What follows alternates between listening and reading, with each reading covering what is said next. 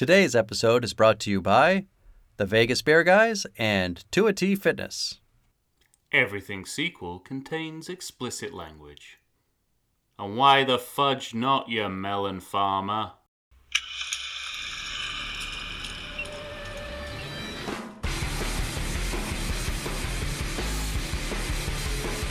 Hello and welcome to the Everything Sequel podcast. This is the Final Destination edition. My name is Michael Shantz. I am from the How Dare You Awards. With me is America's treasure, Tom Stewart from Lonesome Whistle Productions. Say hi, Tom. Oh, Mom, not tampons. I have a note in my notes that says, worst piece of shit mom ever. Yeah, well, she is. However, that does kind of continue something that I don't think we talked about in the last movies, but definitely in 2, possibly in 3. The relationships between parents and children in this series are way too open. Right, yeah. In Final Destination 2, there's a kid who makes a joke to his mom about a dentist sexually assaulting him. Right. And then there's this when they're getting on the road trip at the beginning of the movie, one of the teenage girl's friends is joking to her dad that they're all going to go off and have sex. And have sex, right? And if even if that was there as the possibility of a joke, I would be like, fuck that! You are not getting in that car. Exactly. Go to your room right now. Trip canceled. So this movie's an outlier in a lot of ways, but it's on the money when it comes to this far too sexually transparent relationships between parents and children. Absolutely. And, well, I'll save it. Just speaking to the moment about the tampons, because this mom, listeners, is stuffing tampons into kids' ears because they're at a noisy NASCAR race. Right. And so, like, if there's nothing else in your purse and you're worried about your kids getting damaged eardrums, yeah, all right, you stuff some tampons, rip them in half and stuff them in there. But what I take objection to is she stares at them, points at them, and laughs at them when the tampons are hanging out of their ears. And that's what makes her a piece of shit. Yeah. Well, and we've not even seen the worst of her parenting. No, yeah. Later on, she ditches her kids for a kind of spa day, right, and jeopardizes. She says jeopardizes everyone's life in the salon. Yeah, through her bad parenting. Well, of course, listeners, we are now talking about The Final Destination. A movie that was not the final destination in the series. A 2009 film directed by David R. Ellis, who is back once again, Tom, from Final Destination 2. We spoke on that podcast, of course, about how he directed Cellular and Snakes on a Plane and other delightful comedies. And we spoke at length in the Final Destination 2 podcast about what a comic genius he is. Yeah. And, James Wong comes back in number 3. It kind of says, we're putting a stop to that shit. Yes, very much. But David R. Ellis says, oh, no, my friend. He comes back for 4, or The Final Destination, rather. And he does it again, but to me, far less successfully than in number 2. Yeah, I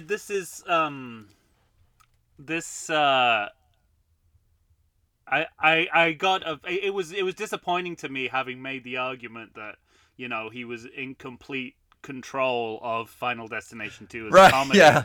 Because I see aspects of that here, but the whole thing is kind of muddied, and we'll talk about what might be holding them back. I think 3D's got a lot to do with it. Yes. But something here is not quite clicking in the same way. Well, what's... Despite the fact that, very early on in the movie, an anvil falls on someone, and it makes a Looney Tunes cartoon sound effect.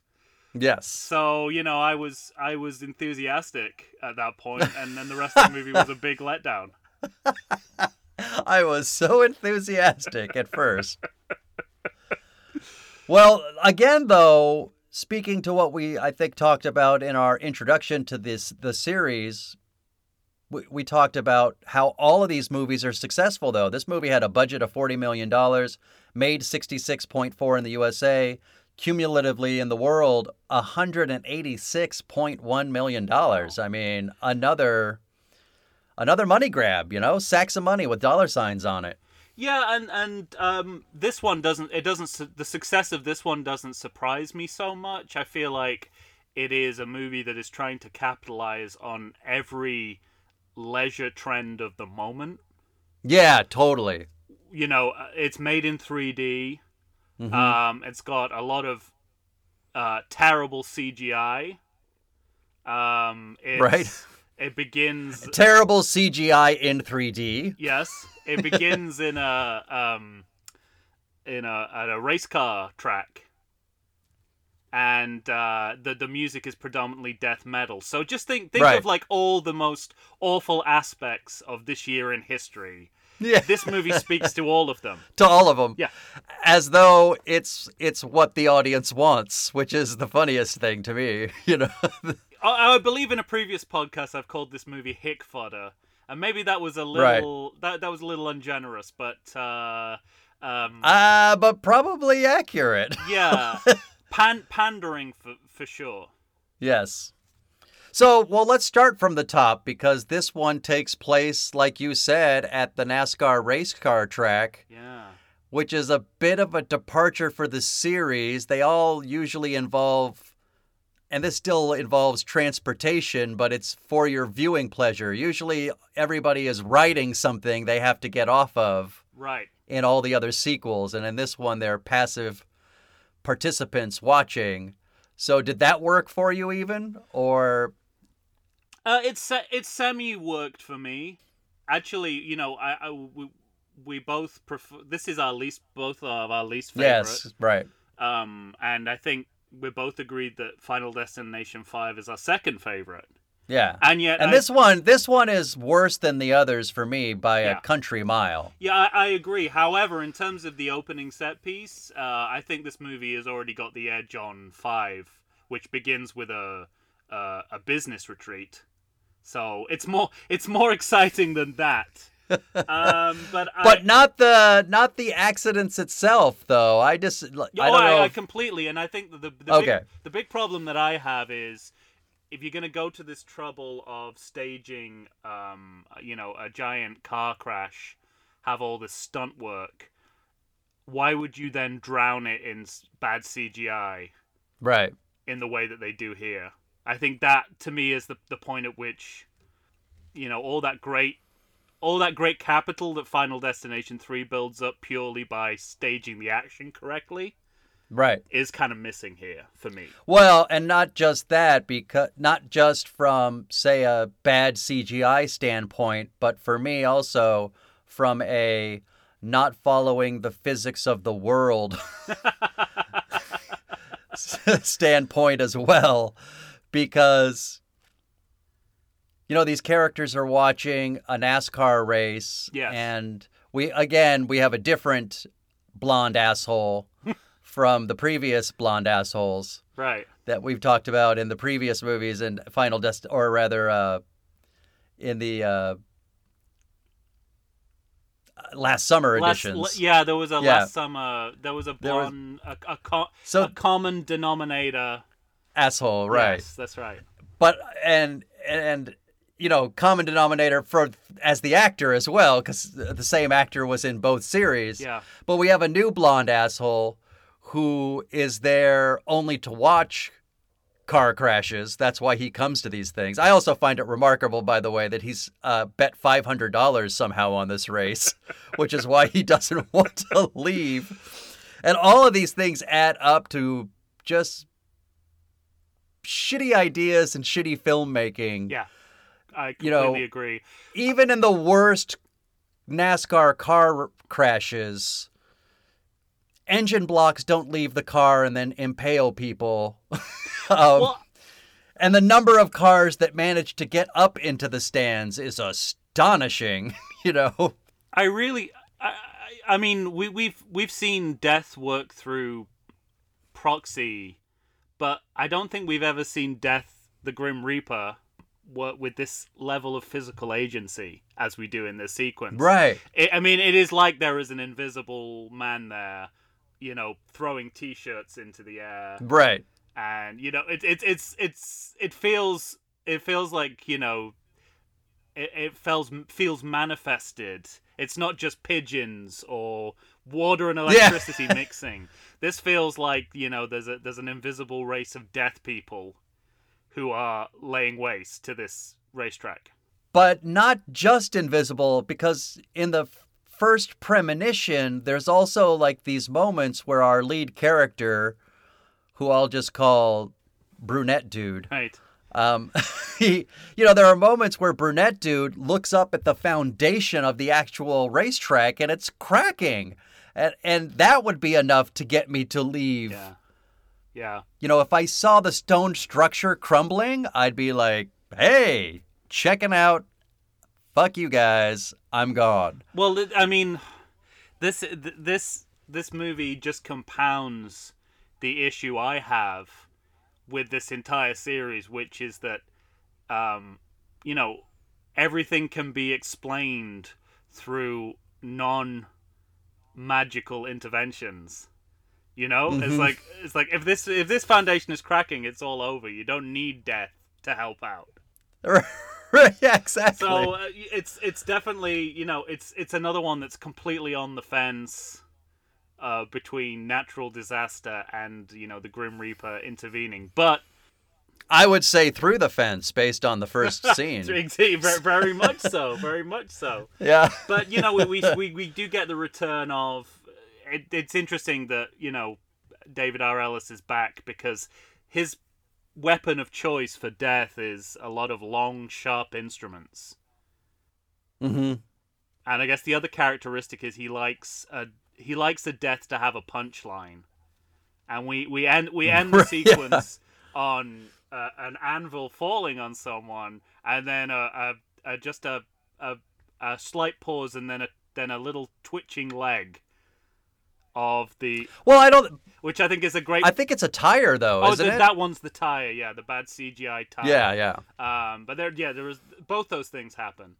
But we Right. end this, you know, before this is a cold open, by the way, as if you needed to know. As if you need, yeah, right. As if it wasn't plainly obvious that these movies are built on the biggest, most elaborate cold opens Every ever. movie we have seen has conservatively 30 minutes worth of cold opens before we get into the movie. Yeah, I know. Can I ask you one thing about this cold open that, Yeah. you know, I mean, it's a small thing for me, but there's this moment where Blonde Asshole has got binoculars, but the binoculars are filled with Jim Beam. Yes. They're a secret Yes. flask for booze. And Mm-hmm. a man and his girlfriend, the girlfriend is actually the one who gets it from the tire when they all escape. That's right. Yeah. That's it. But that man is... So when I first saw that couple, Yeah. I thought it was a father and daughter. That's how much older he is. That, like, she looks really young, much younger than she actually is. He looks as old as he is. Because I ended up checking the actors in real life, and one was, you know, over 40 and one was early 20s or something like that. But when I first saw it, I thought it was a father and daughter. And she said, hey, can I see your binoculars? And he goes, well, it's not really, blah, blah. And she just grabs it and starts drinking the booze. And one of my first notes was like, is the dad okay with her drinking? And does he even know that it's filled with booze? What's going? And then all of a sudden he's got his arm around her. I'm like, what is this relationship? And then it finally dawned on me that they're a couple. Well, you know, given our earlier points about parents and children in this series, they could still conceivably be parent and child. Yeah. Given how those relationships work in this series. Oh, man. Well, not just this series, but this movie specifically, too. Like, this movie is a whole different animal compared to the others. Speaking of animals, how do you feel about I mean, I have a lot of opinions on this. Not all of them are coherent. I'm still thinking about it. What do you think about introducing a white supremacist so early on in the movie? Oh, How do you feel about that? here's my. I gotta find my. I said here's my note. I said, "Yikes, racism." That pretty much covers all my thoughts. Yeah. So my first thought was, because I'm trying to put so this is 2009, right? Am I? Yeah. So I'm Right. trying to put myself in that mindset. Whether I'm thinking, it basically what we have is an African American security guard, a neo-Nazi, who says, "There goes the neighborhood," when he passes, and whistles Dixieland. And whistling Dixie, yeah, So exactly. that's the situation, and they've immediately established this character conflict as race-based. Mm-hmm. So this is 2009. We have an African American president.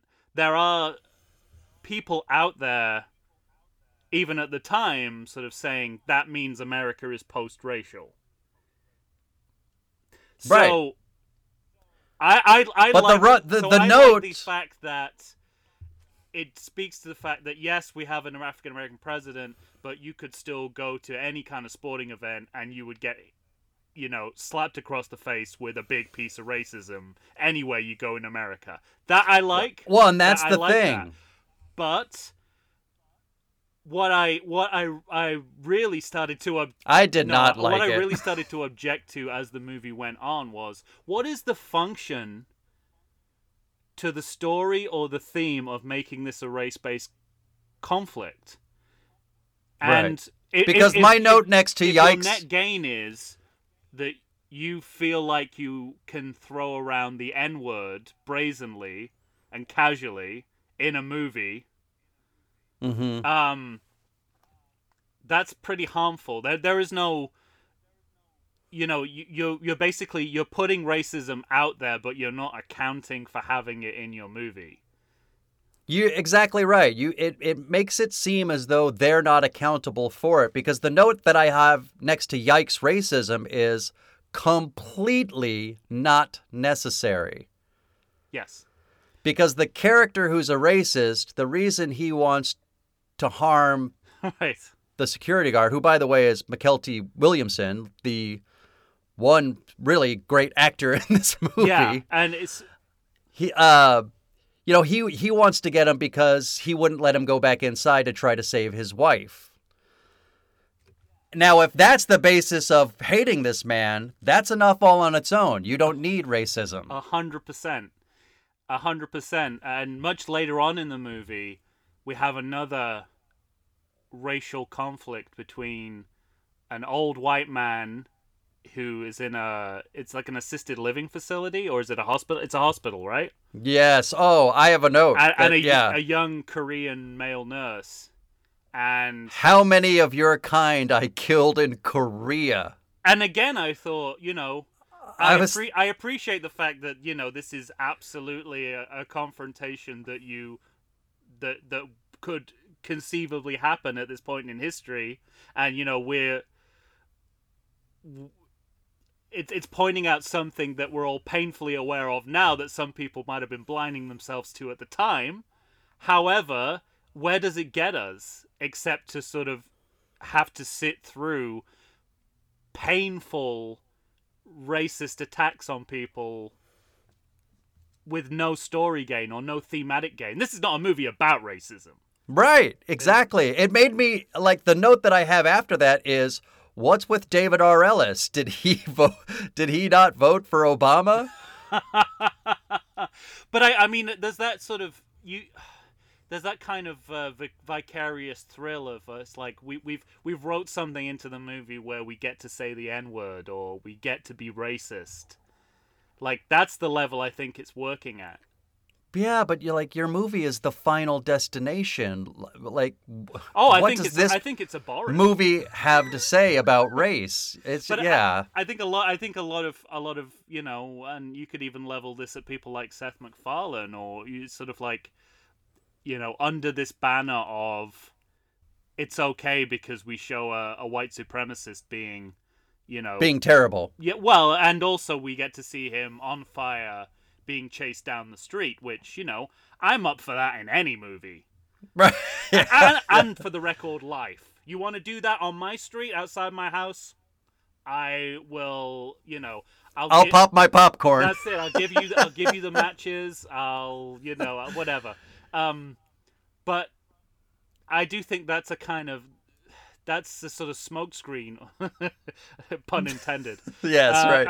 A smokescreen for very irresponsible levels of filmmaking, racism on screen. Yeah, which absolutely. is a shame, as you alluded to, that it drowns not Mekhi Phifer. No, I'm being racist. It drains McKelty Williamson. I realize I said Williamson or Williamson. I'm just trying to resist the urge to call him Bubba because that makes me look like a racist. It drowns his part in something which is a kind of discourse that doesn't need to be there. That doesn't need to be there. Yeah, because he's got enough going on with the alcoholism and the killing his family. Absolutely. And the religious awakening and the Completely. day he spent trying to kill himself. Right. This guy's got an arc already. We don't need race. We got a huge arc for that character, and we're going to get to that in the rest of this movie right after this, everybody. What a downer of a first segment.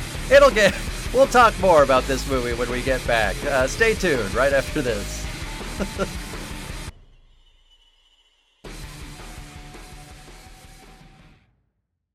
I like to think I know something about beer, but nowadays even I get overwhelmed when confronted by the exhaustive selection of craft beers they have at bars, breweries, and even grocery stores. Back in the day you had one, maybe two craft beers to choose from, and if you were confused, you ordered a Guinness. But in beerstinations like San Diego, the craft beer options lately are in double, sometimes even triple digits. So what's a beer drinker to do? You need what I need, the Vegas Beer Guys. Your beer of choice should be a perfect blend of malt and hops. And so a live show about beer needs that same balance. And the Vegas Beer Guys matches beer expert Dan Aker with self-proclaimed beer novice Stephen J. Weiss. The results are eminently drinkable. They're on Facebook, they're on Instagram. They'll try new beers, they'll tell you about beer. Think of them as your beer Sherpas guiding you up a foamy-headed mountain to reach the peak of your pint. God, I need a beer.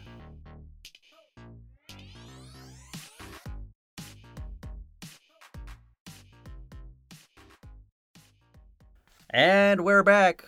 Tom and I are here talking about the 2009 film, The Final Destination.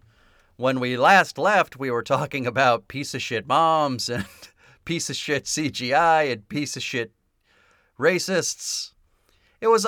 I'm gonna throw. I realize that when this movie is released, this will all be an either happily or sadly distant memory. But I'm gonna Mike Pence this and go back to talking about what we were talking about.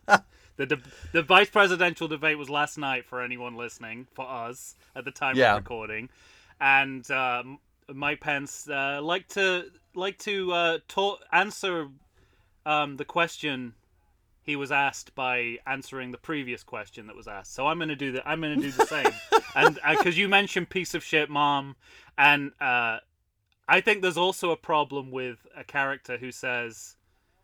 male character who says that's a lot of tampons for one woman. Yeah, I have a note about that.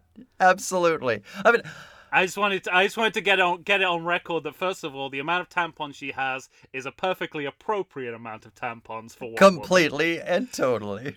And I kind of want to know whether the screenwriter knows that. Mm-hmm. Whether they're talking about the ignorance of the character on screen or whether this is just the screenwriter's ignorance of women's health issues. Absolutely. Anyway, let's move on. Susan. Let's move on.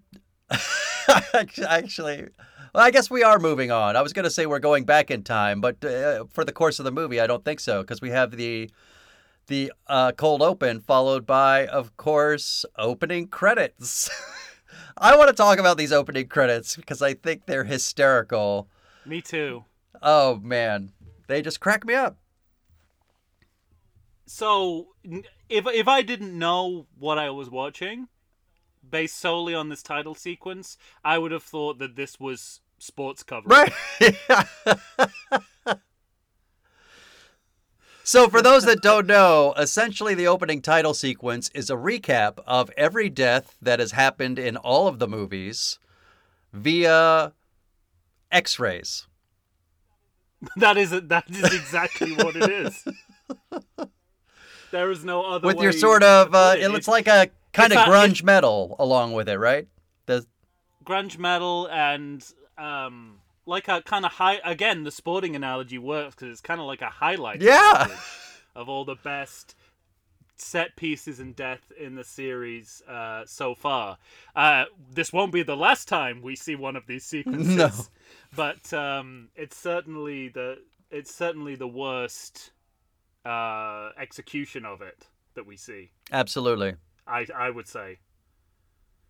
It's just kind of delightful, though, isn't it? In its stupidity. Well, we haven't really talked too much about 3D yet, and I think, like you, I didn't realize till very late on in the movie that this was originally released. I had forgotten in 3D. it when we were talking about it in the minisode, right? In the ranking. So I wasn't attributing any of this bullshit to 3D, but now I look back at it, I think, well, yeah, of course. I mean that's sort of. I mean, it's not the only reason why it's an X-ray, but it's got to be a big reason that it's an X-ray and why things are flying towards the screen so shittily, brazenly. Yeah. But also, obviously we're going to talk about 5 in the next episode, but yeah. For me, which is also 3D. Yes, and that's what I want to talk about because in this one, I couldn't even remember when we were talking about it earlier that it was in 3D, and then as I started remembering, yeah, because obviously when we're watching it at home, we don't get to see it in 3D. And so I had to that's true. I had to remember the stuff that I was seeing. I had to go back and look at my notes. Yeah. This movie feels like it's right a product of its time, Absolutely. 2009, where they might have even said after the fact, hey, let's add some 3D. I think they did that with Clash of the Titans, where they didn't really film it in 3D and then converted it. And it had that feeling, whereas the 5th one feels much more purposeful. And I got to tell you, I fucking hate 3D. Me too, yeah. But when I was watching... it, yeah. Yeah, but when I was watching 5, I thought, I might have enjoyed this in 3D. I 100% agree with you. I think it's like, this feels like painting before perspective. Right, yeah. Yeah. It feels like you I don't know, I mean, 3D's been around since the 50s, but I guess using it for digital cinema is a very new idea. Mm-hmm. So you're at, this is 2009, right at that stage when we have 3D, but we don't know how to use it. And I feel like Final Destination 5 is subtler, more nuanced in its use of 3D. Just knows how to incorporate it better. I think it's more they know how to incorporate it better. Yeah, I mean, it's the same shtick of things are flying at the screen at you. Because that's really all you can do with 3D, which is one of the biggest problems of it, is it all involves something coming towards you. But the manner in which they choose to do it in that movie is better. Yeah, I completely woman agree. falling off the bridge and hitting the sail of a boat.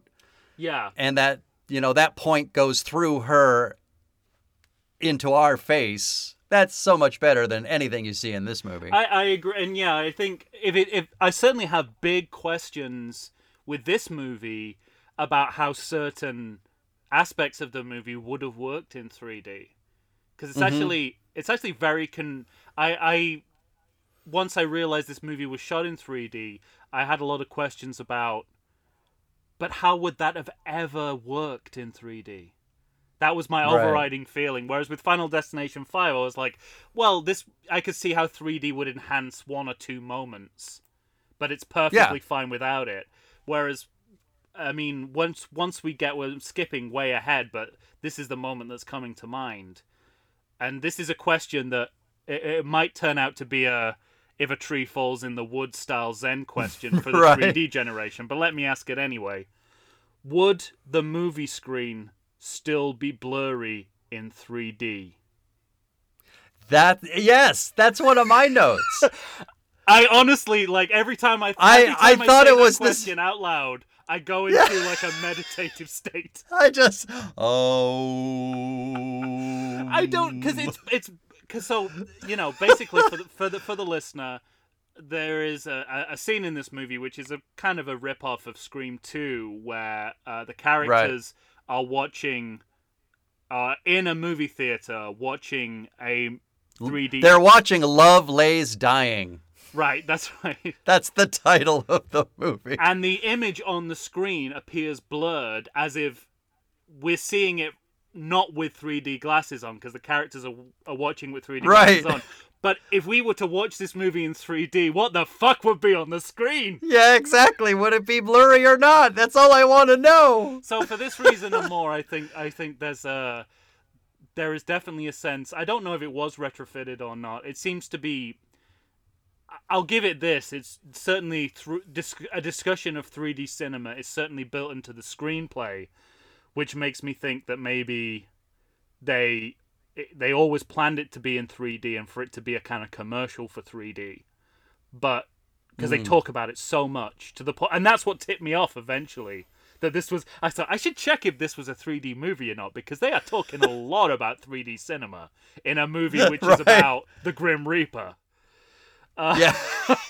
And indeed it was. So I think they wanted this to be a kind of showcase for 3D cinema, but it certainly it confuses the idea of what 3D is. Absolutely. Yeah.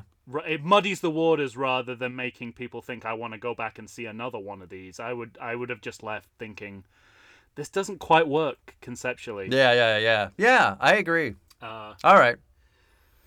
So there's that. So this movie is technologically a misnomer. Mm-hmm. And I mean, while we're talking about special effects, or the lack thereof. The lack thereof. And again, I feel it's the same thing. It's sort of like by 2011, I don't know what happened in those years, but filmmakers seem to have learned how to incorporate CGI into the film without it looking like Who Framed Roger Rabbit, or like a mixed cartoon.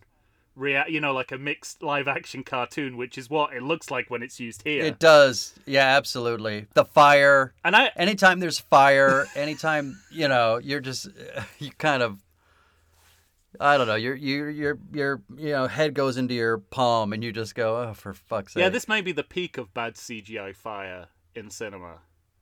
Yeah, but I was willing to give it a pass up to a point, because the most egregious CGI, like the most artificial looking CGI, was all in dream sequences. Because the main character's premonitions now come to him. They're in dreams. Always right. Yeah, and I kind of thought, well, that's another thing that's different about this movie. This idea of it's a stupid idea. The repeated premonition, where every death will be coming to him in a vision now. And that's what separates this movie from all the others, narratively, I guess. Oh, I agree. So I was willing to give it a pass, but the problem is he woke up and said, it all seems so real. And I'm like, oh, fuck you. I was on your side. I was willing to pass this off as it is literally fantasy, so it doesn't need to look real. And then you're going around saying that how vivid it was. Fuck you. Yeah, now you're giving me this shit. It did not look like anything that would bother you emotionally. You would never be conned into thinking any of that was real. It did not look real. So that's a bald-faced lie. Yeah. So anyway, this movie is always. The good of this movie is always stacked against a very flawed use of both 3D and CGI, which And racism. and sexism.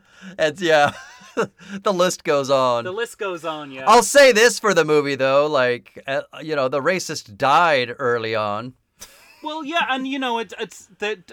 This is where at times I'm willing to give it a pass because I see, and especially knowing it's David R. Ellis and knowing that how adept he is as a director of comedy and irony. By the way, you and I are working on. We've come up with this thesis that's not proven yet. Well, this is just what we believe in our heart of hearts, based on number 2. Well, what we think about David R. Ellis. This is like a presidential or a vice presidential debate where we're talking about truths, the source of which is only us talking about it before this. But that's okay, because that's what this podcast is about. But yeah. Yeah, but I mean, there's very few things I can speak up for. I think that there's a salon sequence about midway through the movie where I think we get a lot of good pacing and editing and timing. It's very nicely done. It feels like it should be in one of the other movies, is what I'm saying. And it stands out in that sense. Yeah. It stands out because it, like you said, it has the pacing of which you're kind of waiting for bated breath for the terrible thing that is going to happen, and you keep thinking it's going to happen and it doesn't. You know what I mean? It kind of carries you along on top of the wave in a way that does work well. And it's a nice angle to that there's always got to be like and we start to see this as the series goes on. There's like a gateway idiot that death works through, like someone who is either just the clumsiest, most unsafe person alive, or is like dangerously incompetent at what they're trying to do. And here we have, the piece of shit tampon mom. Yeah. Who, just lets her children run riot. So again, there's every chance that this could end in mass death. Well, because they ultimately are responsible for her death, because they're the ones that were throwing the rocks at the lawnmower guy and his signs that he was mowing around. And it's those rocks that the lawnmower ran over and kicked out that went through her eye socket. This is what I mean about, this. It is an unanswered question, even at the end of Final Destination 5. How much can these deaths be explained behaviorally? Right. Yeah. How much can this person's character play for the into fact that all these people die? Absolutely. Well, let's Where do you want to go? Well, I get the next thought I had was, look, all of these movies, save the second one, I knew,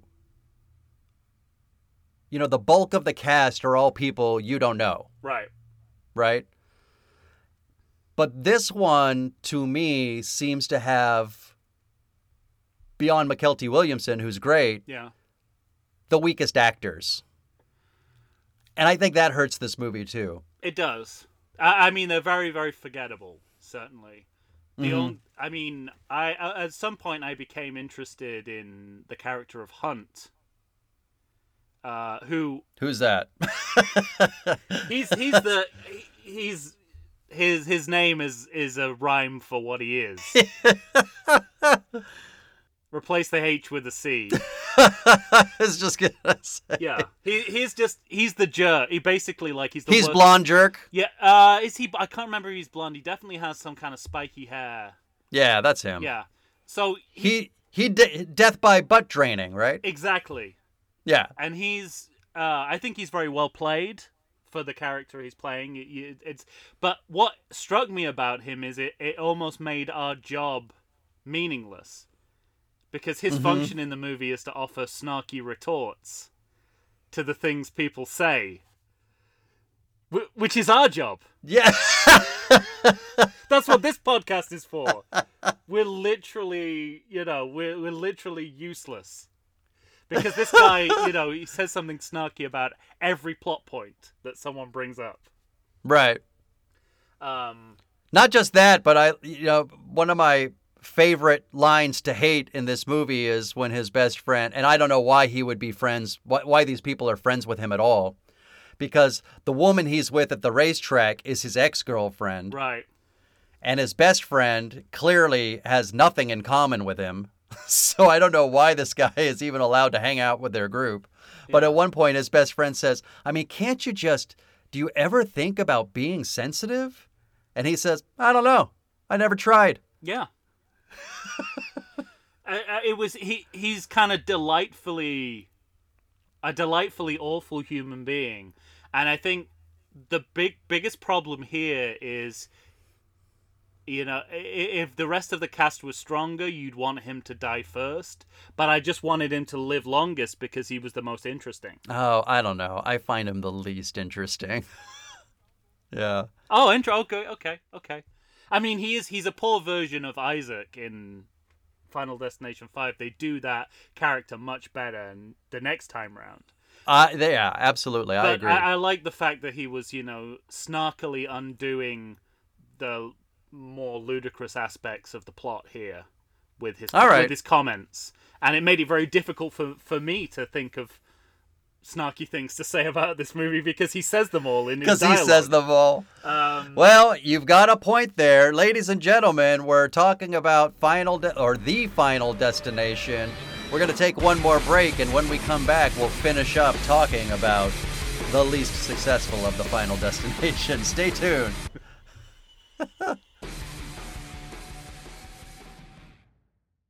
Does the coronavirus have you feeling oogie? Have you been sitting on your couch for weeks? Nay, have you been sitting on there for months? Well, it's time for you to get back in shape. Check out 2AT Fitness. You can find them on Instagram. You can find them on Facebook. 2AT Fitness was started by Tina Bernard. She is ready and raring to go to help you get back into the shape you want to get into. They've got all kinds of classes. They've got outdoor in-person classes. They've got online classes if that's what you prefer. Ladies and gentlemen, it's time to get back in shape. You're going to find a variety of exercises. You're going to have strength training, cardio, weightlifting, even fun 5-minute burnouts that will push you to your limits. So get off the couch, get into shape. Go ahead and check out 2AT Fitness. Tina Bernard has got you for all your needs. I know her personally. She's fantastic. You're not going to meet a better person to help you become the new you. Check it out. And we are back again, ladies and gentlemen. Tom and I talking about the Final Destination, our least favorite of the destination movies. Oh, man. Well, we've been talking about political topics. We've been kind of chewing around the fat of this movie. Yeah. Let's talk about the shit that actually happens. What's your favorite death scene? We've got a racist being burned. We've got, rocks through eyes of shitty moms. Mm. The auto mechanic gets pushed through a fence, which I'm sure they thought was the most delightful piece of 3D filmmaking they were probably doing. They went full Quick and the Dead on that one. Yeah. I probably the anvil, the tire that sounds like an anvil, that crushes that woman. I like that a lot. Just because, it was suitably, it was like suitably cartoonish and slapstick. Well, yeah, I've said it before and I'll say it again. Everybody in these movies dies like Wile E. Coyote. Yeah, Yeah. So that's but yeah, definitely the deaths in the salon scene are very well executed. Those are well executed. The most absurd one that probably is also strangely the most gleeful though is this guy, blonde asshole dying in the pool. To me is hysterically stupid. Yes. I mean, it's just, first of all, Is there such a thing as a lever on the side of your pool that says drain? Can pools just like, can you just flip a switch and drain a pool? You've already made the. I don't think. I don't think they've thought beyond the Acme. Yeah, exactly. The Acme version of this swimming pool that you would have in a Roadrunner cartoon. So essentially, listeners, if you haven't seen the movie, what happens is this blonde asshole, first of all, through his own happenstance, some kid squirts him with a water gun in the pool, so this shorts out his phone, so he can't get the message from his friend telling him don't go near water. And then he pops the kid's life raft to get the gun, throws it over a fence, and hits a lever that says drain pool, and then manages to fall in said pool, and his butt gets sucked down to the plug, and essentially, I guess it just turns him inside out, just sucks him through the drain, and it's hysterically dumb. It is, yeah. I mean, I found a lot of the deaths disappointing. We get a lot of the same old kind of shtick. As this is the first time it started to kind of wear on me. Yeah, I agree. The death was using the same 3 pieces of equipment to kill everyone. Right. There wasn't a great deal of variation, and I just felt a lot of the moments that were meant to be spectacular, and in Final Destination 2, the movie really pulls off these moments. The whole 3D movie theater explosion that you see multiple times. Oh, so many times. So you see it so many times, and I guess in their head they're thinking it ramps up the stakes because you see it again and again and again. But it's actually the opposite. It's like diminishing returns every time you see it. Right, and let me ask you this, because we've talked already about how your lead character, brunette guy, is having premonitions throughout the whole movie. Yeah. And we talked in 48 Hours about the triple bluff. This movie has the biggest double bluff I've ever seen in my life. And that's part of the reason we're seeing this goddamn movie theater 73 times. You know what I mean?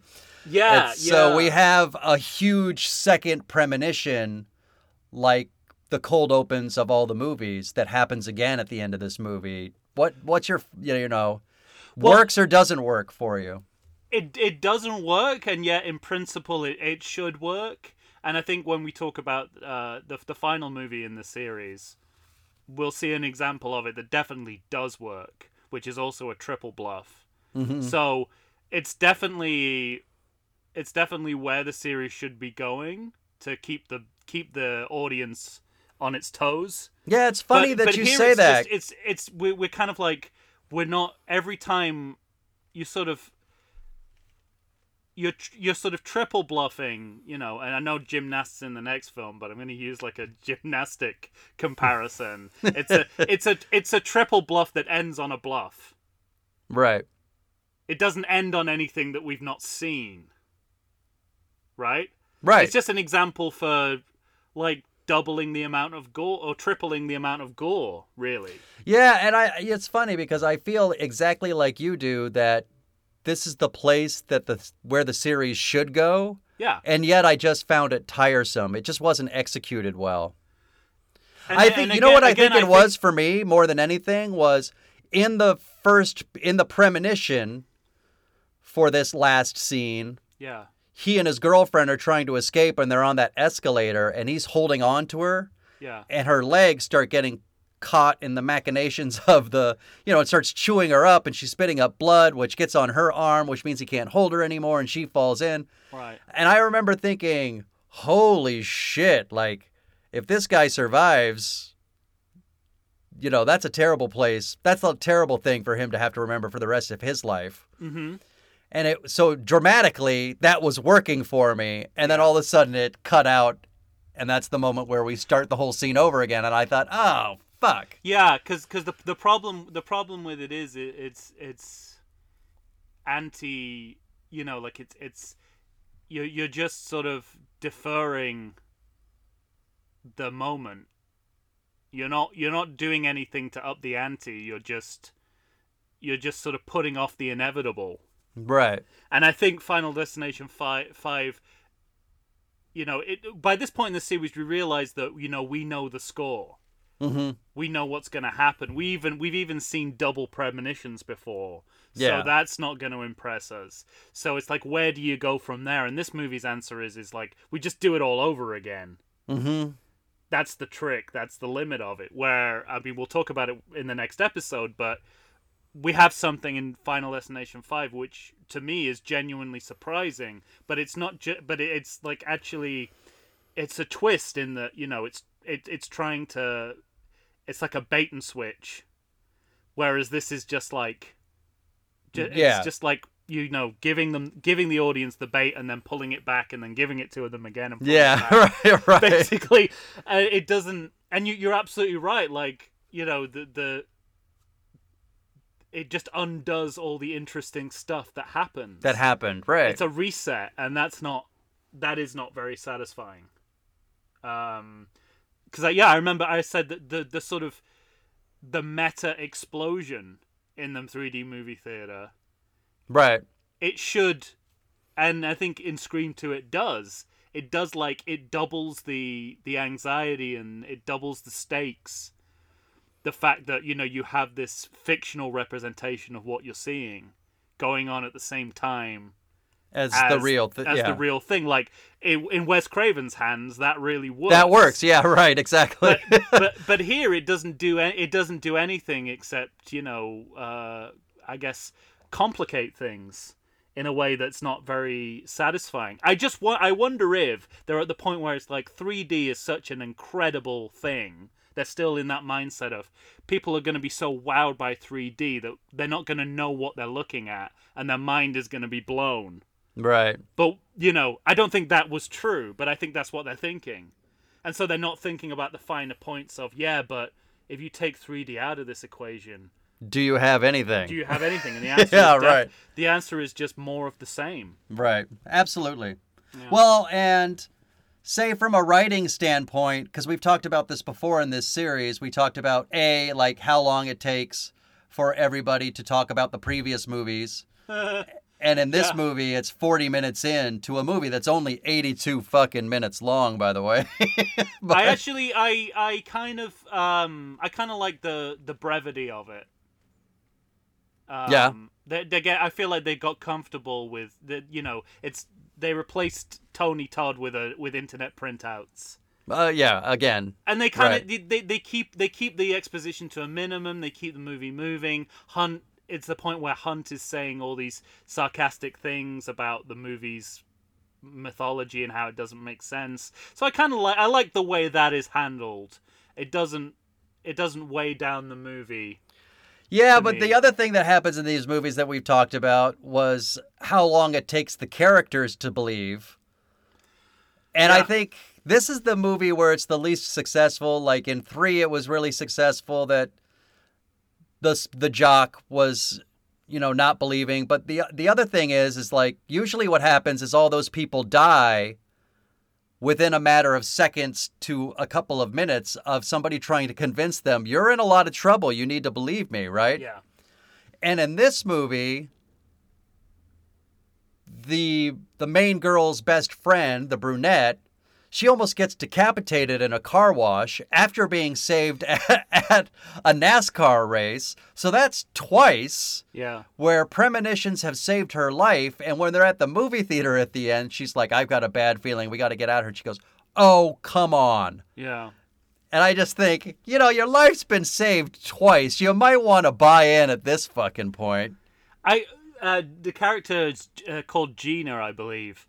And at one point, I felt like she was in her own little episode of Curb Your Enthusiasm. Yeah. She's talking to homeless guys. She's getting stuck in a car wash. I mean, all you need is the da-da-da-da-da, and you're there. Basically. Well, you almost have that exact feeling between her giving change to that homeless man on the street and then the last scene in the movie where he's like, the homeless man reappears and he says, you're the guy who saved all those people at that movie theater, huh? He just bought a cup of coffee. And he walks out the door, and she's got a quizzical kind of, where do I know that guy from? Look on her face, you know? Which again is, something Just- they did in Final Destination 2, the same thing. It's like, oh, it was staring us in the face the whole time. This incidental character, Yeah. who we barely notice, holds the key to the mystery. And he comes back in the final scene, and we go, oh, it was, we were looking for the clues in the wrong place. Although we see a lot of coins rolling around. Yeah, all the time. And so I'm thinking, well, we should have probably picked up on that. But I think it's hilarious how they usual suspects the shit out of that reveal. Mm-hmm. In the coffee shop. They're kind of like, don't we have like a montage of all the things, all the clues that we should have noticed? Sort of. It's like a repeat of an earlier scene where he's... Oh, he looks around. Yeah. It's not a montage. He looks around the room, and everything they realize from everything that's in this room now was in the coffee shop now was in the premonition before. Right. They just got it wrong. Yeah. And it's got a very kind of Kaiser Soze, Dan Hedaya looking at the notice board feel about it. Right. Yeah, totally. So, and then followed by, the X-rays are back. The X-rays come back for the end of the movie, showing how these three poor suckers die. It's just, again, it's kind of delightfully stupid, you know. Yeah, and we, taking it all the way back to Jaws 3D again, we've got pieces of skeleton flying at us. Mm-hmm. Is something. I don't know if that was I'm willing to believe that was a deliberate homage to the shark skull in. You Jaws think so? 3D. That's hysterical. Well, knowing that it's David R. Ellis and knowing I think, but it's again, this movie has an alarmingly strong record at doubling down on bad ideas. Yes. And having an X-ray based credit sequence at the beginning and the end of the film, there's no better example. I tell you what I'm enjoying more than anything, just how much you are building up David R. Ellis in your mind as the genius of this series. It's fascinating that from Final Destination 2 to what I will call Final Destination 4, even though that's not the title. Right. We basically it's an argument between two directors for the tone of these vision of the series. And, yeah, absolutely. But up until this point, both have kind of made their cases, and are almost on a par. I think for that both these visions of what this series should be works. But here, I think. It's just disappointing that Ellis drops the ball, really. Right. If he had not dropped the ball on this movie so hard, I would call him the definitive champion. But you know what we haven't talked about, and I guess we can't talk about it because you haven't seen the original film. But we can still talk about it. But I got to tell you, I think all the sequels except this one are better than the original, too. Well, that's definitely the impression I get. Yeah. I feel like it's partly about how formula-driven these movies are, but I don't get the sense that I'm missing anything significant that hasn't been covered in the sequels. Mm-hmm. And I think, I've alluded to this before as well, like the material suits a sequel better than it might suit the first film in a series. Yeah. Because it's an inherently sequel-y idea to follow the survivor of a tragedy into the next phase of their story. being followed by death itself. Right, yeah. As represented, again, by cold wind and, Because it's like, I can imagine, having not seen Final Destination, that kind of early section of the movie, pre-accident, is almost its own movie. Because everything after that changes, and it's all about the aftermath. Like, all these movies are about the aftermath of something. Right. So, probably, they work better as stories that are sequels.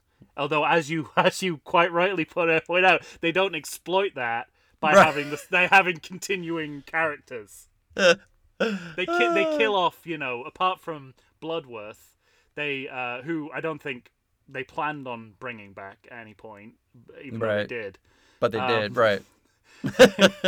when Ali Garda gets it from the weird hook man. Oh, and speaking of the prosthetics collector, there's another character in this that was Final Destination 2 with the guy who has a box full of prosthetic arms. Yeah. And we made the point then that, you don't need to do anything with that for it to be any more creepy. Scary. Yeah, right. It's all, the fact that this guy exists is the thing that's frightening.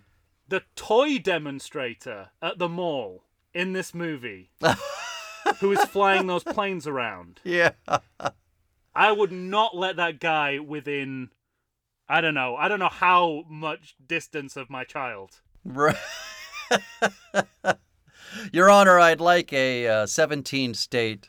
Yeah, and that counts for his remote control plane as well. As well, yeah. I don't want that. That's part of the problem.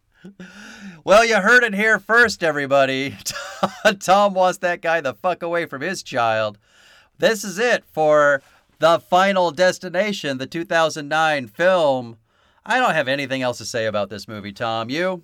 No, not really. I just the line that almost saves this movie, with the actor who almost saves this movie, Michael Williamson. Thank you. At one point he says, "I've been trying to kill myself all day." Yeah. And I think I imagine him trying to say that as the actor too. Like, I just want to get the fuck out of this movie. It's kind of undone by the fact he's so irritated by the fact that he's put so much effort into trying to kill himself, but because the order of death is so rigid, you can't jump the line. Heard. But then later on in the movie, when he finds out that he's next in line, he says, "Oh, great, man." Like, what? You can't do both. Yeah.